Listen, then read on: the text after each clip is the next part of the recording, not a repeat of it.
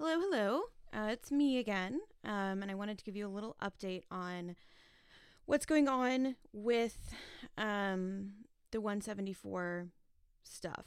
A numbers update because this wouldn't be, an indie project without doing numbers updates, right? Everybody loves a numbers update. But before I do that, I wanted to I there's some lack of clarity about what this all means. So I want to start with that. The first thing is that these changes have already taken effect.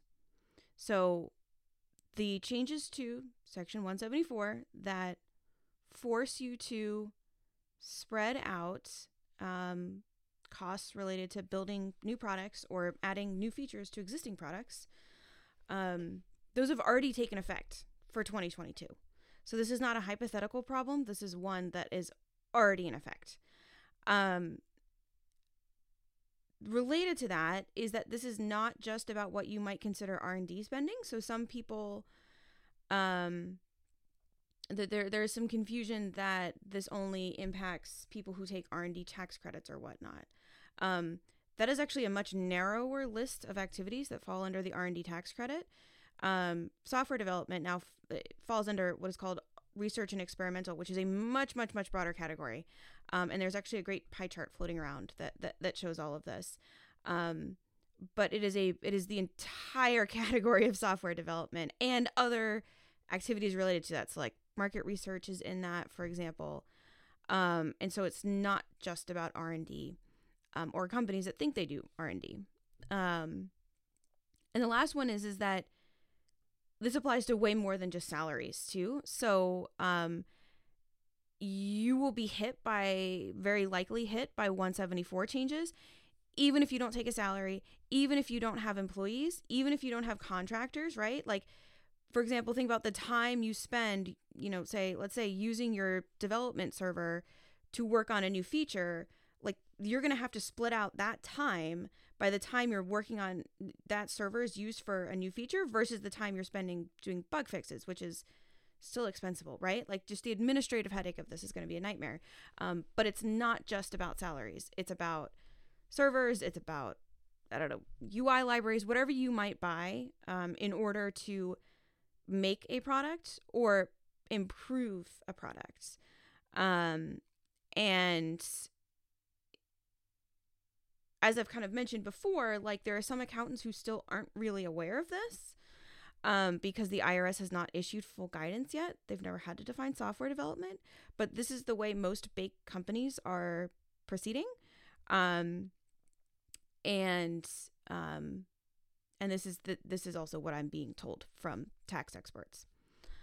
And related to that, and this one is kind of sort of a broader thing, is that some people's accountants have told them to proceed as if these changes aren't taking effect because Congress is still expected to revert the change and make it retroactive. Now,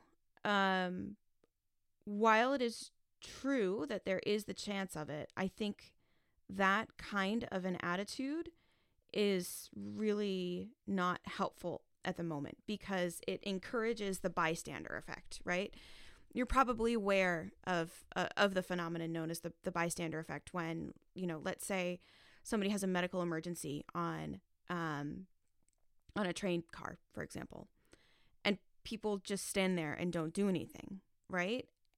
And very often it's because they assume that somebody else will do something, right? I think they've done studies where, there's somebody like collapsed on a sidewalk and people just keep walking by. And this is a human group phenomenon, quite frankly. And so I think there is a bit of complacency sometimes that people think, well, big companies, they have, lobbyists and whatever, like they'll take care of this.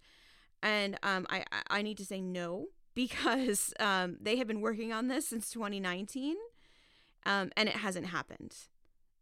And I think part of that is because big tech is, the opposite of sympathetic on the Hill, right? Them speaking on issues actually kind of makes them worse. Especially if, Google or whatever was about come say they don't pay enough taxes, right? Like that's not going to fly. That's not going to help at all. So you can't rely on other people to make this happen. And the one thing that cuts through the bystander effect is if there is someone who takes action and then points at specific people and tells them to do a specific task.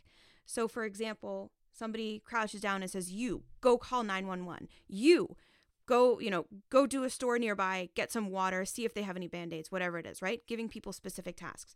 So this is what I am doing right now. I am telling you to go sign the coalition letter and to tell the founders to sign it personally. Reach out to them on Slack, DM them on Twitter, email them, however that is. Reach out to people personally. Tell them that this thing is an asteroid that is headed for the indie software community and anybody who builds software, really, and tell them to sign it. Go sign it and go tell people to sign it. This is the equivalent of me telling you to go call 911, right? Do it. And the thing about this letter too, there's also a little bit of confusion, that this is not just a regular petition. This is not like seeing something floating around online. It's like, oh, we should, save kittens and tell Congress to save kittens, right? Let's sign this petition. Those usually go nowhere. And quite frankly, in politics, very often they're just used for harvesting people's email addresses, so that they can send you fundraising asks. And that is not this effort. First of all, this letter is going to go directly to congressional offices. You can think of it as a formal version of a petition. But also nobody else is getting your info. Nobody else is getting your email because I know how that world works and I am not letting them get your info. So sign the letter. It is very impactful, and get your friends to sign it too. I hate to be so sort of direct in that ask, but this is, I feel like it's just this weird situation where there's this meteor that has come and hit our community, and there are people who are aware of it and they've already had to start laying people off and taking out loans and are panicking. And then there are people who are standing around who aren't aware that it's impacting them, or their accountants are telling them to act like it isn't impacting them. And so even if you aren't sure how this is going to impact you, please sign the letter as a member of the community in solidarity with the community, because the more people sign this, the more impact we can have. We have strength in numbers. I found myself thinking a lot about the, I think it was the old join or die image from, the Revolutionary War. We have to work together on this. We're not the most organized bunch. I mean, this is why small businesses generally don't exert a lot of organized, political influence. It's because we're spread out all over the place, right? But we have to do this. And I guess for me, it's not only about my own business, because we are hit even worse by this since we live abroad, and so it's 15 years of amortization rather than 5. I think something that drove me to have this podcast in the first place was this really strong belief that people's lives are better when they run their own companies in so many cases, and showing them that it's possible to do that and that they are capable of it, and that this is a way of life that's possible for them. that mom and pop software, is a great way to make a living. And that's threatened right now, directly. And I think that's why I'm pushing this so hard. Also, having the weird position of previously worked in DC, but like our way of life, our way of doing business is not just like threatened right now, because this is not hypothetical. It's like under attack, and we have to unite and fight this. And so, okay. All right. I told you I was going to do a numbers outlay. Now I'm just soapboxing. So, right. Sign it. So, so a numbers update, little numbers update. And then I was going to do a little legislative update too. So, so we crossed 200 signatures. I've totally buried the lead again. Here I am, 11 minutes in. Okay. We passed 200 signatures on the letter. As I stand here recording this right now, we have 209 signatures. And there's also a couple dozen people who previously signed up before the letter was up, but have not then re-signed the letter, because, I want to make sure that, like, before I send somebody's company name to Congress, they definitely want it there, right? So I just have to reconfirm with people who signed up before the letter was up. So that's great. 209 signatures, which is awesome. Well on our way to getting 250. We also now have 40 states plus DC in here. So we're 80% of the way there on states, which is amazing. In addition to trying to get 1,000 signatures, also trying to get all 50 states, so that every member of Congress knows that people in their states are impacted by this. And on the legislative side, there are currently 22 co-sponsors of the Senate bill. So that is up from the 14 original, which is great. For context, last session's bill had 36 co-sponsors in the Senate. So there are definitely more people who are going to be signing this. It just takes some time. And there's no reason to think that this issue has gotten any less supported. So there was a Senate bill last Senate, a House bill, so we can also expect that there will be a House bill at some point, and that one also had over 100 co-sponsors, and like both of these, like all of these bills are broadly bipartisan, which I think is important to note, that this is not a political issue, right? This is there isn't anyone who thinks this is a good idea or that should be on the books. So I think if we work together and show Congress that this is an urgent issue impacting small businesses, that there are people getting hit with their 2022 taxes being much higher than expected, plus having to make their first quarter 2023 estimated payments at the same time, that even if Congress reverts this in December, small businesses can't afford to float the IRS, tens or hundreds of thousands of dollars or even millions of dollars in tax payments for the next 9 months, right? Like, people are going to go out of business. And I mean, when people are signing this, and giving me information on how it's impacting them, my heart is just breaking every single time. So many people saying, like, they got through COVID, they thought things were getting better, and then now they have to take out a loan to pay off their taxes, or they're trying to do everything they can to lay people off, or they just started their business last year, they're not even making money yet, and now they realize they owe money on a product that didn't even make any revenue, because this impacts you regardless of if you have employees, regardless of if you're making money. You could be losing money every year and still now have a tax bill. So is that the numbers update? I think that's the numbers update. We've crossed 200. So I'm also going to add on here an episode I recorded last week, with Landon and Kyle from Made with Grits. That's all for this week. Thank you for supporting this, for putting up with me tweeting about politics so much. I promise after all this is over, you won't see another political tweet from me again. But we got to get this done first.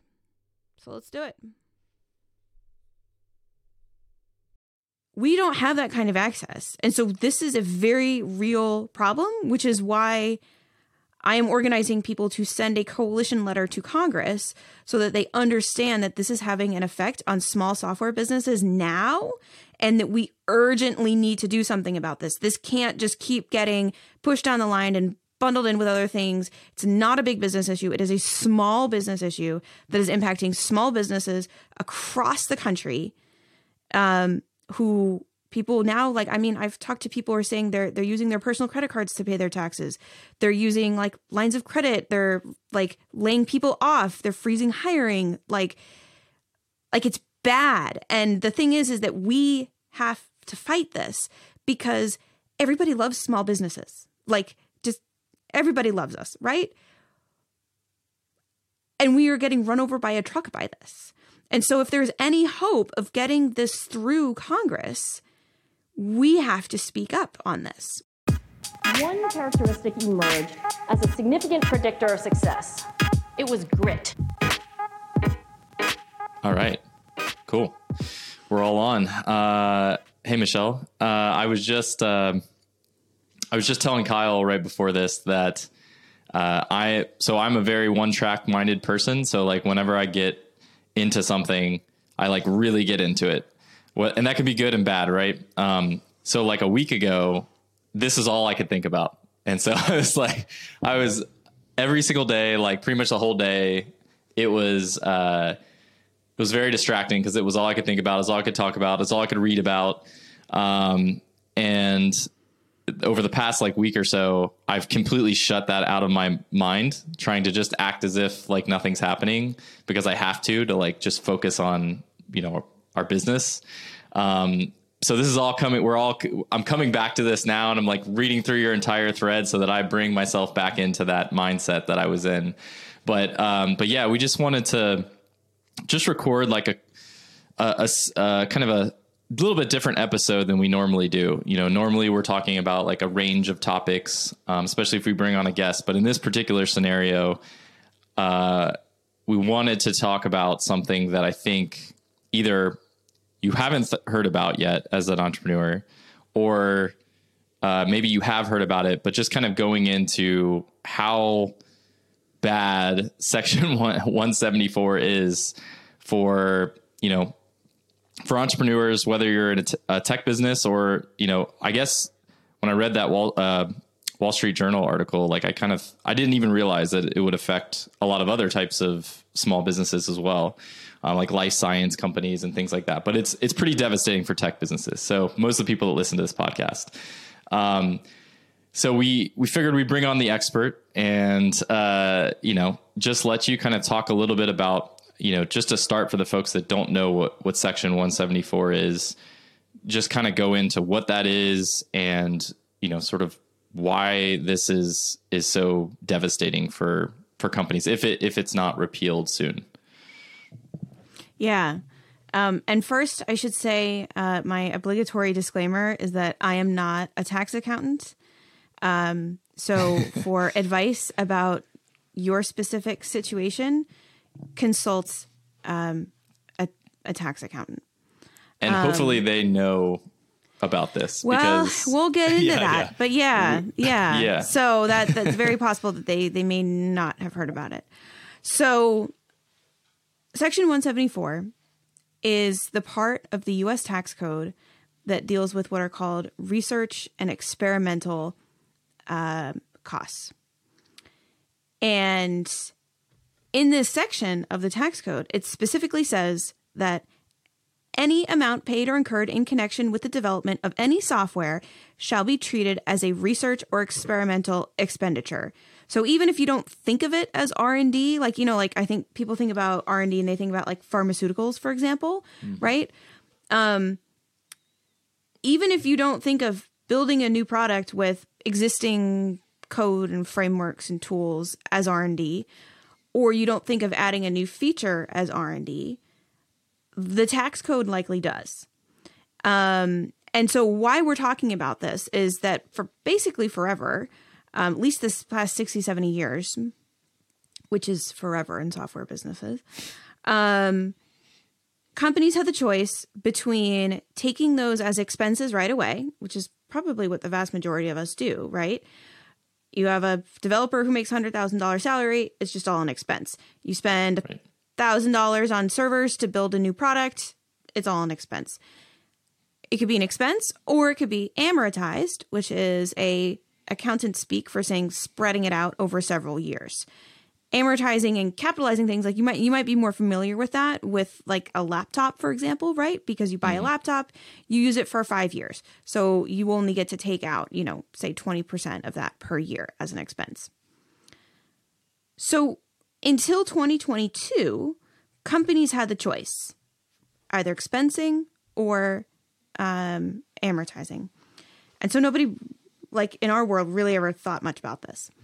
But then what happened was in 2017, when Congress passed the tax changes, one of the ways they paid for those changes was to say that starting in 2022, all research and experimental expenditures, which includes all software development, must be amortized.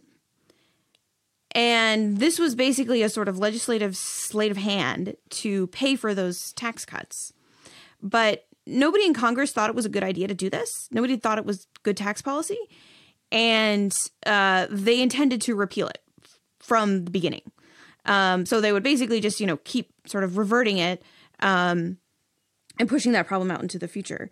The problem is that they didn't revert it as they had planned on, even though this has broad bipartisan support. And so big companies think, your Microsoft, Intels of the world, they have been writing letters to Congress since 2019 and engaging with Congress on this since 2019 about, hey, remember how you passed this really bad tax change and then you said you were going to fix it before it took effect? Let's just make sure that's still on your list, right? They have been doing that since 2019.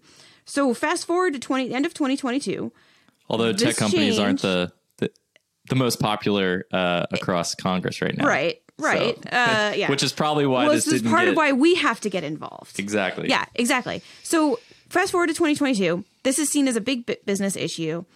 In Congress, there's still broad bipartisan support. Seriously, evenly bipartisan support in the House and Senate. And I think there's over 100 co-sponsors in the House. When do you get this kind of broad bipartisan support for anything these days? To revert this and fix it.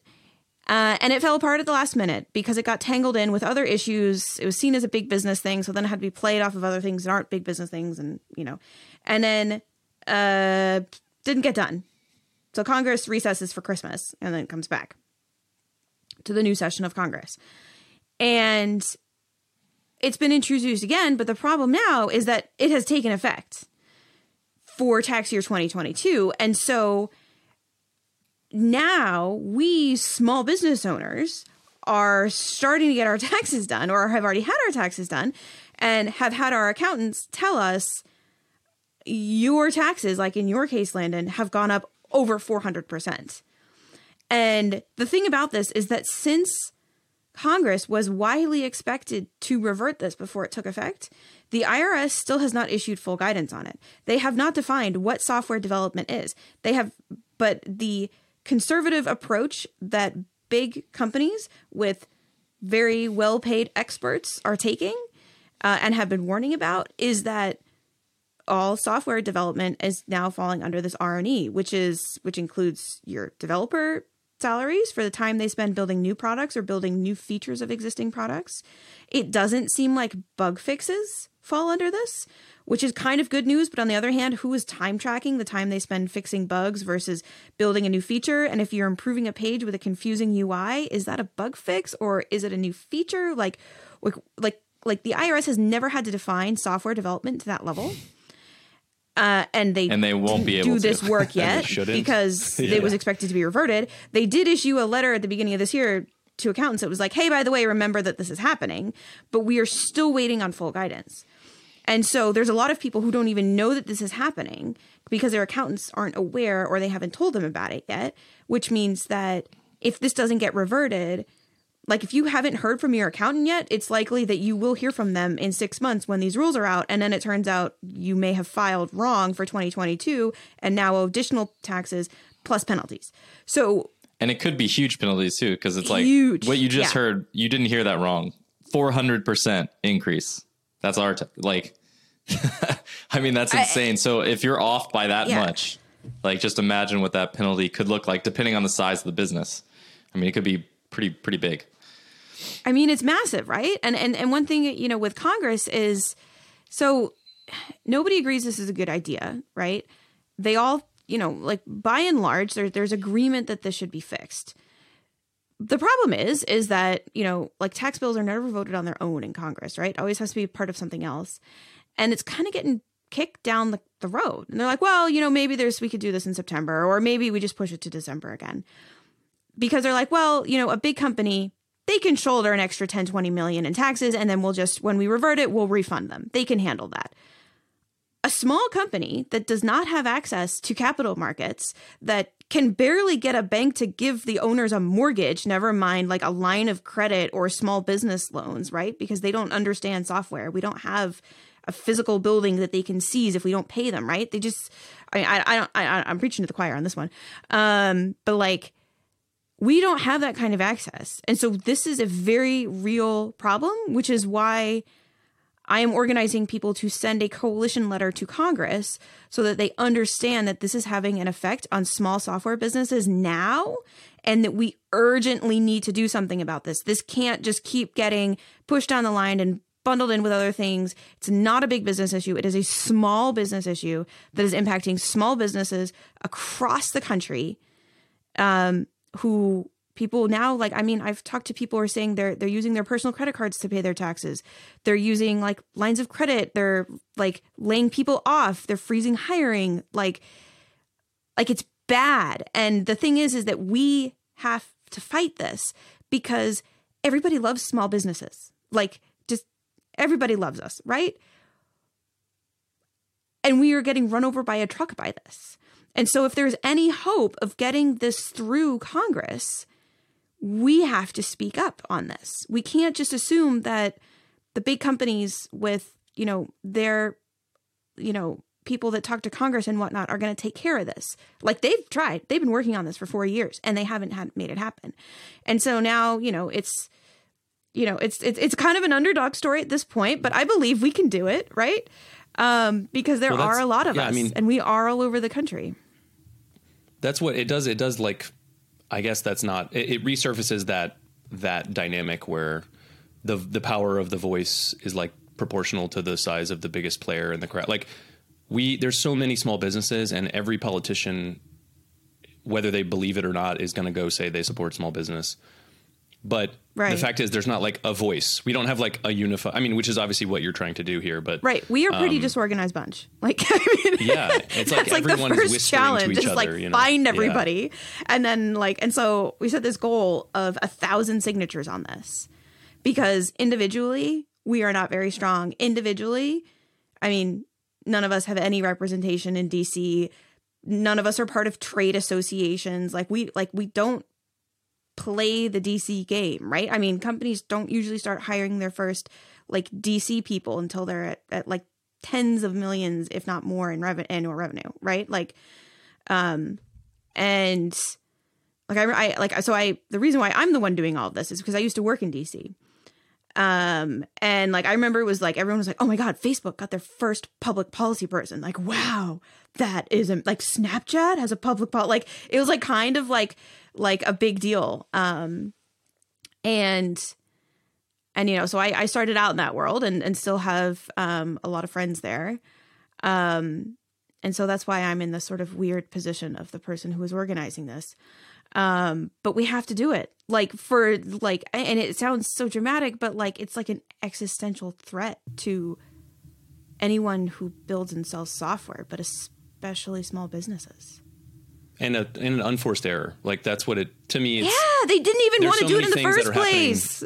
Yeah, like, it's and it's just so like, why? unnecessarily- Like, we have to, like, this is like, why are you putting small businesses through all of this pain and potential bankruptcy because you didn't get your stuff together in time? Like, it's almost like we kind of got to show up there with like a wooden spoon. We're like, come on, guys, let's do it. And that's what, so like the fact that it was sort of like everyone, including the accounting community, expected it to be gone, so no one really talked about it, which I understand. Yeah, the IRS didn't even, I mean, not like, no one talked write about it, but like in our the world, no one rules talked for about it. implementing it. Yeah, I didn't even know about it so till so we're basically maybe like 3 months hey, ago. Yeah, like you just incurred a giant bill, like is how we're finding out, right? It's like we didn't mention this because we thought it'd be gone, but now that it's not, we have to let you know that you actually owe us a bunch of money. That's kind of, and also I'm fascinated by the fact that there is no guidance, like this sort of the lack of dialogue between like the IRS as like a governing body and then like Congress. I find that it's not entertaining in a good way sometimes, but they're like, we're not going to change. We can't get this thing passed, so you guys have to do it. But like the people who are in charge of telling you how haven't told you how yet. So I think it's because figure it out. everybody in DC expected this to be reverted. Nobody expected it to take effect. And, you know, I don't know how those, you know, those wires usually work in DC when it comes to implementing regulations, but usually they're pretty on the ball about it. This is an extraordinary situation. And it also, I've heard from some people who said, oh, well, you know, Congress didn't revert it last year, but they probably will this year, so just don't worry about it. That's what happened. Yeah. That is not the right approach to take. We have to worry about this. We have to get involved because we actually have a little bit of an advantage here that small businesses are very lovable. As you said, no politician is going to come out and say that they don't like small businesses. The problem is that, you know, they didn't really know that small software businesses existed, which, you know, can kind of forgive them because, you know, the rest of the tech community kind of looks down on us at points, right? Like, you know, we're not cool. We're not venture funded, right? We're not in California. Though Lord knows, I mean, those companies are also suffering right now because of SVB and everything going on there, right? So, I mean, nobody's in a good spot at the moment. And I wouldn't be surprised if they have their own letter at some point as well. But for right now, it's us, the small software businesses. But as you mentioned, there are small manufacturers, small biotechs, like there are a lot of small businesses that are getting seriously hammered, potentially to the point of extinction because of this. And we have to do something about it. All right. I wanted to break away real quick just to talk about our sponsor for the week, Fetch. And it's fetchtruck.com. So this is a really cool product that I've used, that my neighbor uses all the time. And it's, you know, that challenge you run into where you have something big that you just purchased or something really big that you have to move and you have no way to move it because it's impossible to pick up and carry somewhere, or you don't have a truck or some sort of larger vehicle that you can, you know, move that stuff. And so, so Fetch makes it really easy for you to just go to their site or go to their app and basically just find a truck or van on demand. And they have all different types of trucks that you can, you know, different vehicle sizes that, you know, depending on what you're moving, it just makes it really easy to be able to access that when you need it. But the real thing that I wanted to focus on that's really interesting to me as an entrepreneur is their partnership program. So if you have, you know, a truck or some sort of van that you already own, or you're thinking about, you know, maybe you're going to buy one, they have this really cool program where you can basically rent out your truck, rent out your van, and you don't have to do any work. You basically just sit there. They do all the marketing. They put the insurance on the cars. And obviously they have the marketplace for folks to find you. So they basically do all the work and you just sit there and rake in cash. So while you hear all these podcasts out there and all these different creators and entrepreneurs talking about, you know, buying a house and renting out, you know, for Airbnb and things like that, and that's how they make passive income, you know, that's great. And those are cool ways to make income. But sometimes they're not super practical, especially if, you know, maybe you don't have the money to kind of put a down payment on a home. And Fetch really makes it kind of, your barrier to entry is a little bit lower, which I think is really cool. And, I love that they do all the work for you essentially. So this is just a great way to kind of, get a business off the ground. And, maybe it's not something you focus on full time. Maybe it's just a part-time thing, but, being able to make up to $30,000 per year renting out your truck or your van is pretty insane. And so they have a ton of great resources on how you can do this, a full kind of partner program guide as well. If you go to fetchtruck.com, and they have a little link at the top that says list your truck, that's where you can find it. If you have any other questions about this, they are super helpful. So you can reach out to them on their site. And again, that's fetchtruck.com. And it's list your truck. So definitely check them out. And at a very minimum, the next time you have to move something large or you have to pick something up, definitely go to the site and give it a try. All right, back to the show.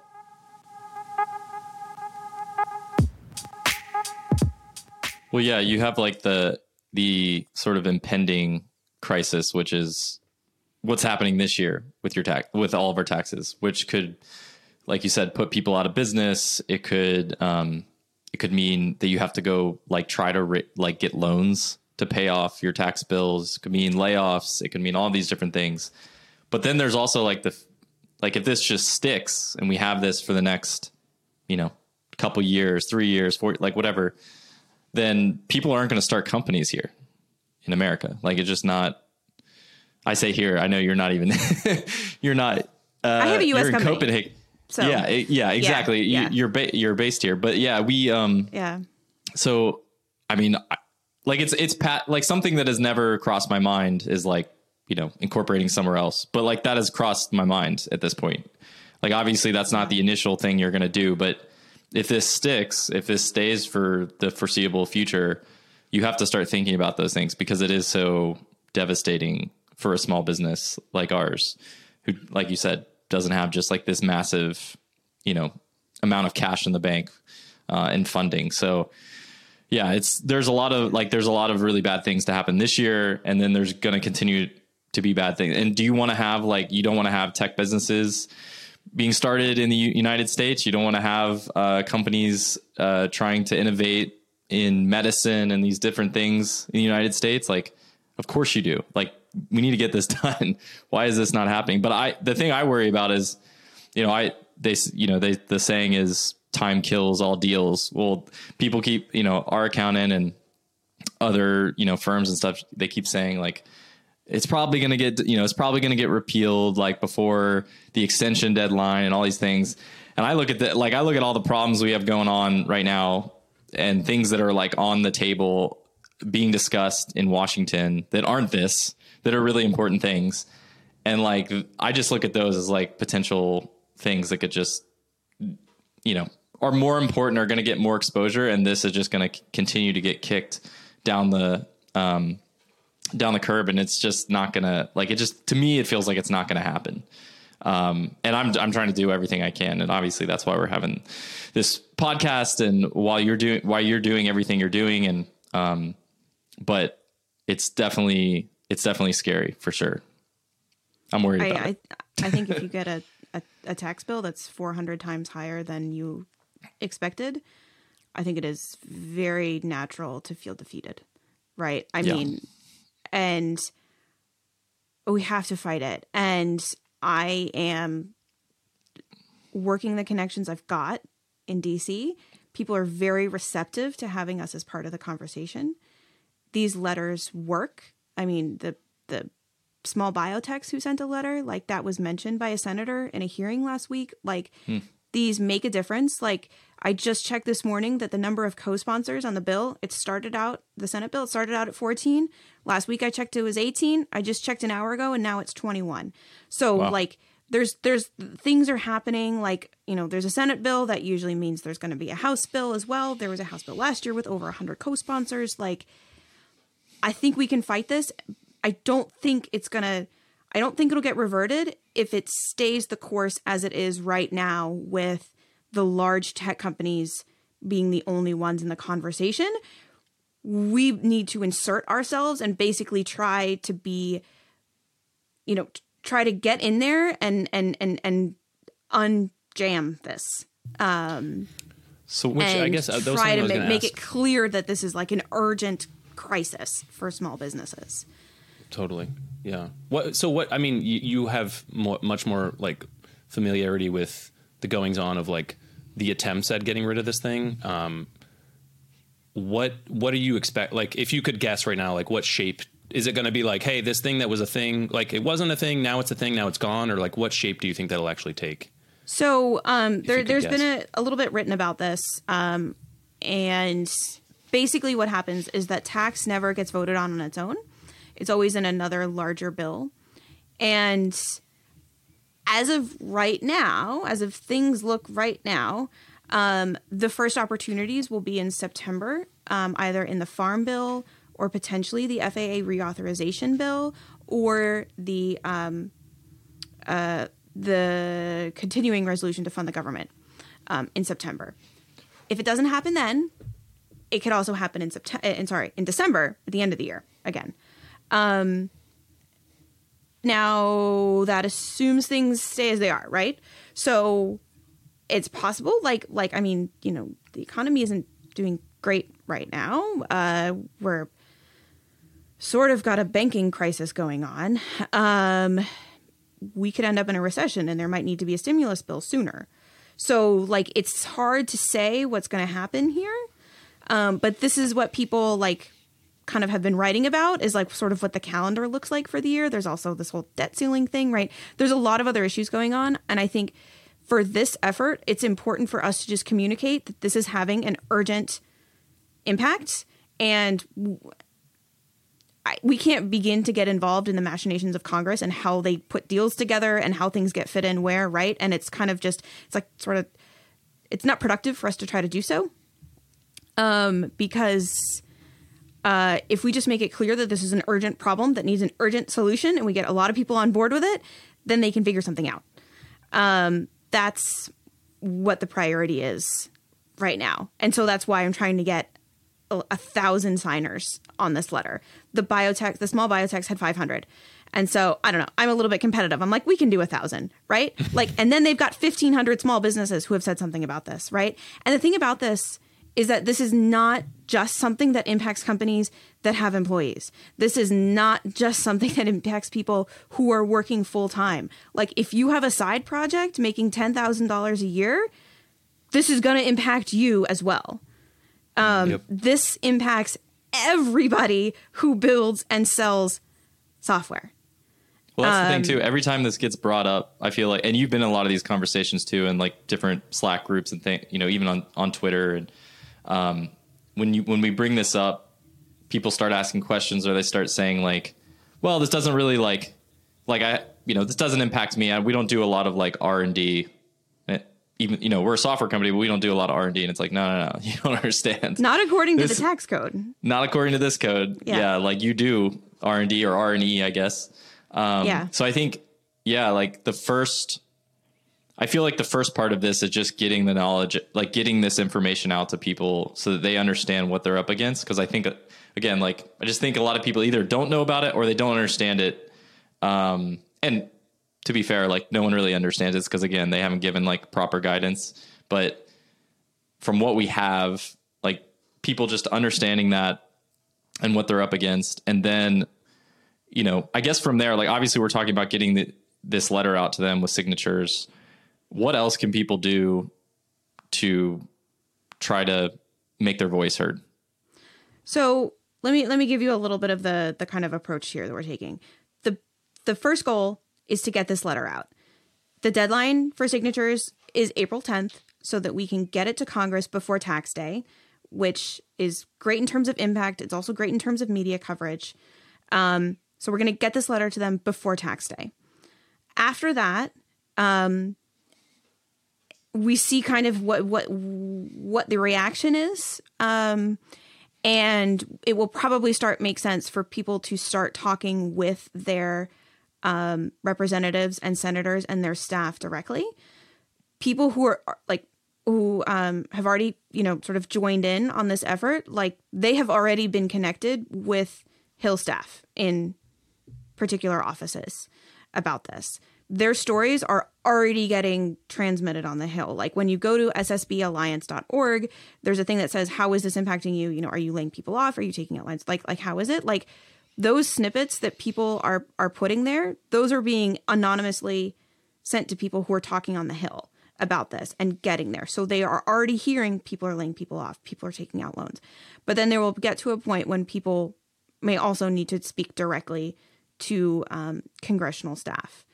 So we will get to that point. It's, again, the focus right now is to make it clear that this is an urgent problem and hope that Congress finds the soonest opportunity to fix this before they have a wave of bankruptcies of small software businesses and layoffs at much larger tech businesses, right? Like this isn't something we're talking about as part of this, but if you think about a developer salary no longer being an expense and tech companies are already starting to lay people off, that's only going to get worse if developers all of a sudden become way more expensive than their other employees. This is what we can do about it. This is what we have control over. And so if you are concerned about it, if you are already getting that tax bill, if you haven't gotten the tax bill yet, now you're worried about it. If you just own a software business in the US and you're a US citizen, sign the letter and then tell everybody you know who has a small software business to sign the letter as well. And then we will take it from there.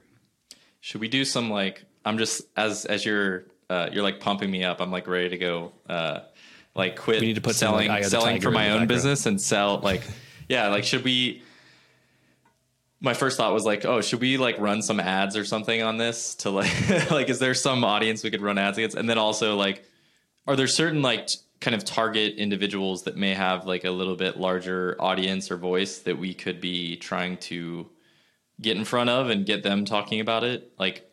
I'm just trying to think of some different things we could do to sort of amplify this, because, I only have so many people that pay attention to what I do or what I say on Twitter or whatever. So are there different, I don't know, and maybe this is something we talk through offline as sort of a outbound strategy here. But how do we get this amplified? Because I feel even with all the stuff that we've done, the tweets we put out, all these different things, I feel there's still not that much chatter about it.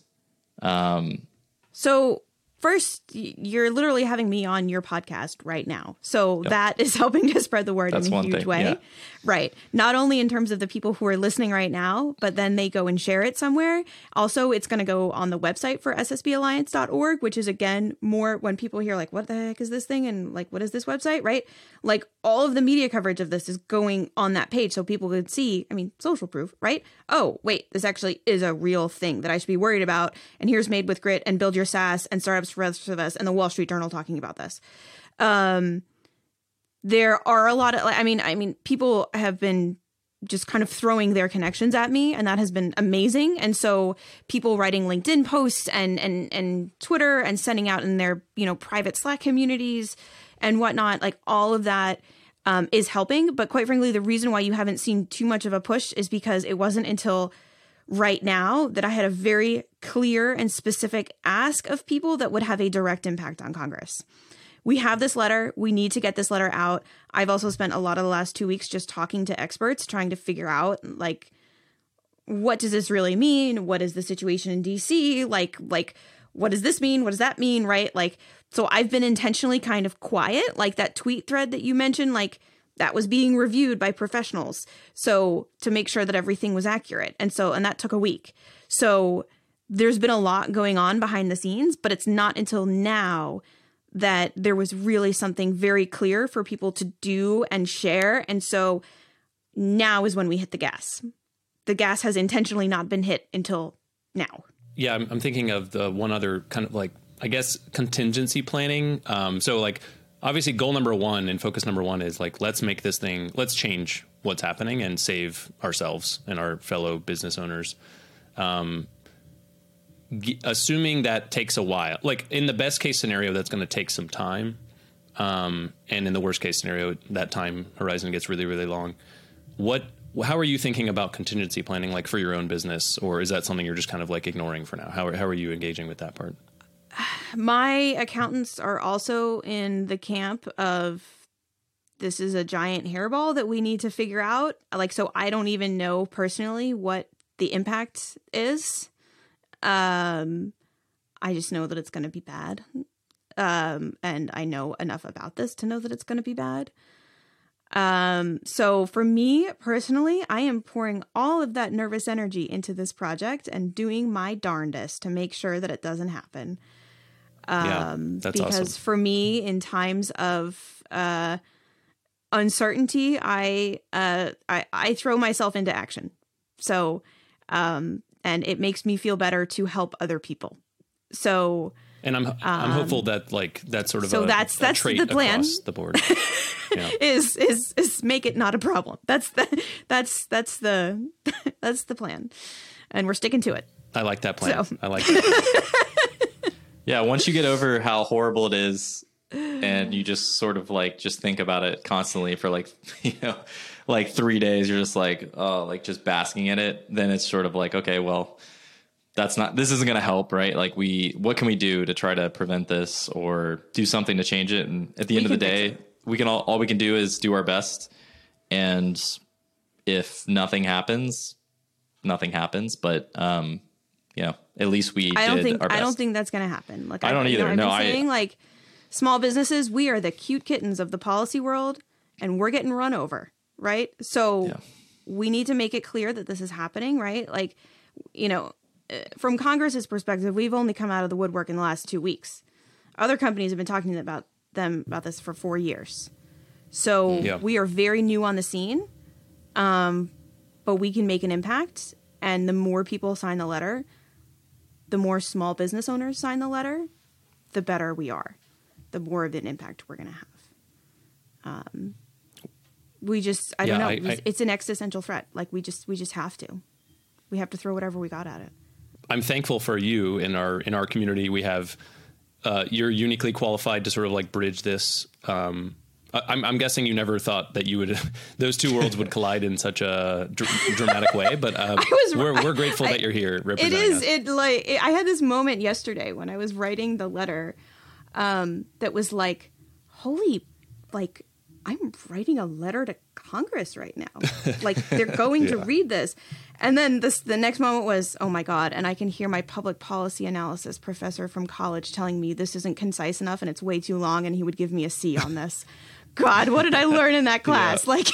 Like take me back there. Right. I mean, cause I worked in DC for a couple of years and then, I sort of joke that I fled to the relative moral high ground of finance and then, kind of settled into a nice life as a small software business owner and sort of left all that behind. And now it's coming full circle. So it's a weird thing. But we got to do it.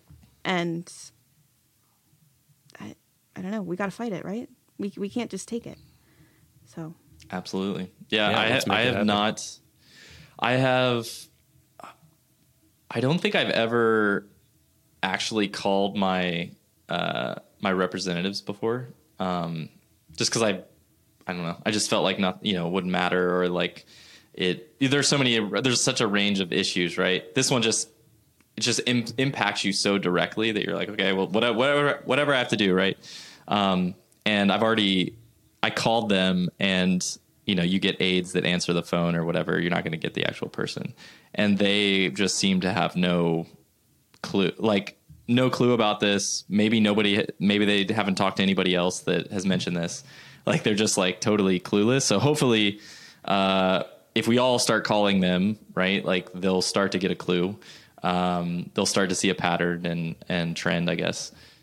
When you call Congress, by the way, like they are required to keep tabs on every issue that people call about. That do they record it? Like they don't record the phone call, but they literally have like Google spreadsheets of like we had so and so people call in about this issue, and like so we had 10 people calling about this, like this issue related to this bill and like whatnot. The thing is before there's a, like, I didn't start saying anything about this until there was a Senate bill, because if you call in at that point, there's really like it doesn't really fit in the system to say like, oh, we had Landon and he called in on S866. Great. Like that's the bill You can't number. like upvote the right bill. Yeah. Exactly. There's nothing to upvote, right? So, Yeah. so what we're going to do with this letter is we're going to send the letter, but then we're going to have everybody, as many signers as possible, send it to their members with, that sort of anecdote about how it's impacting them personally, which is again going to count as another contact, right? So whenever you call, whenever you fill out the contact form, it may feel like it's disappearing into a black hole, but those actually, like, they do keep tabs on every unique correspondence. So if you take this letter and then send it to your congressperson with some, with something that makes it unique, right, compared to another letter, you add in a couple of sentences on your own experience, right, that counts as a unique contact. And especially when we get to the point of this being close to being voted on, that's going to be really, really key. But the staff are important. They're a very, very important part of it. It's just a matter of getting to the right staff member.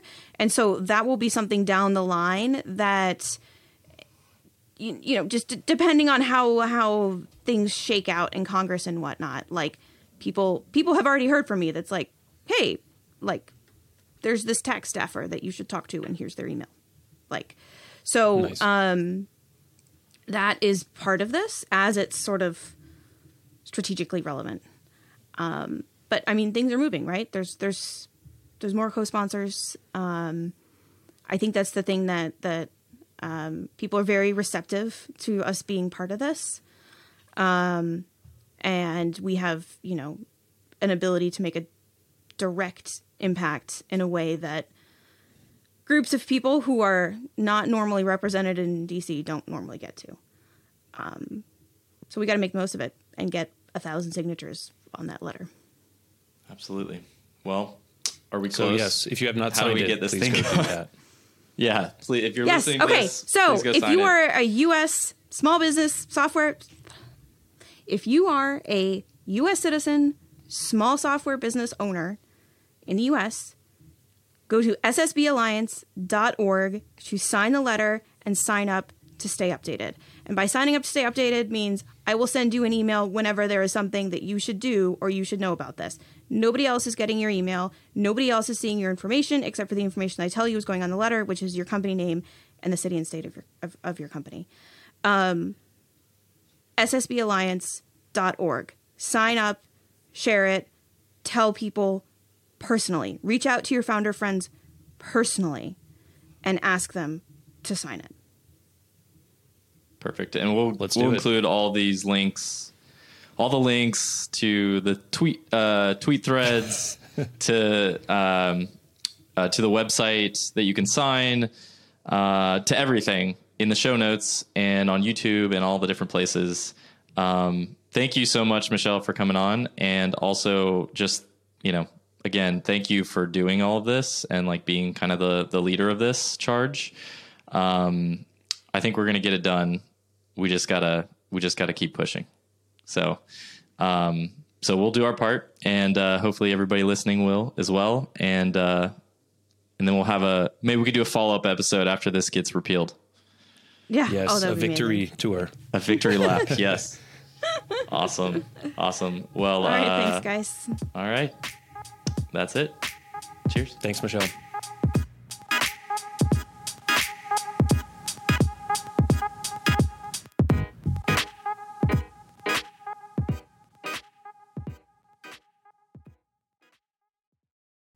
Huge thanks to all of our listeners who've become software socialites and support our show. Chris from Chipper CI, the daringly handsome Kevin Griffin, and Mike from Gently Used Domains, who has a nice personality, Dave from Recut, Max of Online or Not, Stefan from Talk to Stefan, Brendan Andrade of Brightbits, Team Tuple, Alex Hillman from the Tiny MBA, Rami from Hovercode and Rocket Gems, Jane and Benedict from Userlist, Kendall Morgan, Ruben Gomez of Signwell, Corey Haynes of Swipewell, Mike Wade of Crowd Sentry, Nate Ritter of Room Steals, Anna Mast of SubscribeSense, Jeff Roberts from Outseta, Justin Jackson, Megamaker, Jack Ellis and Paul Jarvis from Fathom Analytics, Matthew from Appointment Reminder, Andrew Culver at Bullet Train, John Coster, Alex of Corso Systems, Richard from Stunning, Josh, the annoyingly pragmatic founder, Ben from Consent Kit, John from Credo and Editor Ninja, Cam Sloan, Michael Copper of Newsy Proposals, Chris from URL Box, Callie of Toslet, Greg Park from Trait Lab, Adam from Rails Autoscale, Lana and Alex from Recapsy, Joe Mazzolotti of RailsDevs.com, Proud Mama from AppleNet LLC, Anna from Cradle, Monsef from Ruby on Mac, Steve of Be Inclusive, Simon Bennett of Snap Shooter Backups, Josh Smith of KeyHero.io, Jesper Christensen of Form Backend, Matthew of Works Cited, Chris of JetBoost.io, Daryl Shannon of Docamatic, Larabelles, a community for Laravel developers underrepresented due to their gender, Brendan from Feederloop, Pascal from Sharpen.page, Lynn Romick from Konbini, Arvid Kahl, James Sowers from Castaway.fm, Jessica Malnick, Damian Moore of Audio Audit Podcast Checker, Eldon from Nodal Studios, Mitchell Davis from RecruitKit.